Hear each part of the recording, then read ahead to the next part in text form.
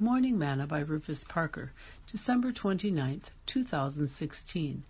Forasmuch as many have taken in hand to set forth in order a declaration of those things which are most surely believed among us, even as they delivered them unto us, which from the beginning were eyewitnesses and ministers of the word, it seemed good to me also, having had perfect understanding of all things from the very first, to write unto thee in order, most excellent Theophilus, that thou mightest know the certainty of those things wherein thou hast been instructed. Luke chapter 1, verses 1 through 4.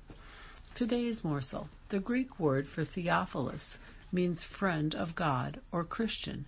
Is Luke writing to the church? Is he trying to inform us of what took place with Jesus? The church needs to be educated in truth so that it can preach and teach the truth. Thomas became wiser after he had seen. Read John 20, verse 29. Paul became wiser after his denial of him. John 18, verse 27. Paul became wiser after he met him on the road to Emmaus, and the woman at the well became wiser when she came to draw water.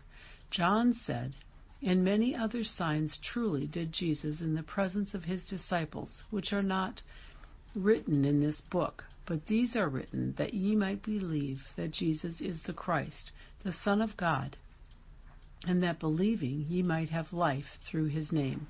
John chapter 20, verses 30 and 31.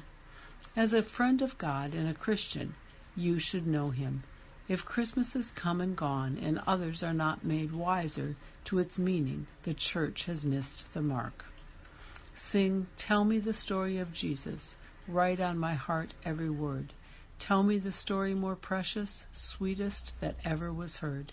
Tell me how the angels in chorus sang as they welcomed his birth. Glory to God in the highest, peace and good tidings to earth." Thought for today. It's after Christmas that the church must follow up with clarity.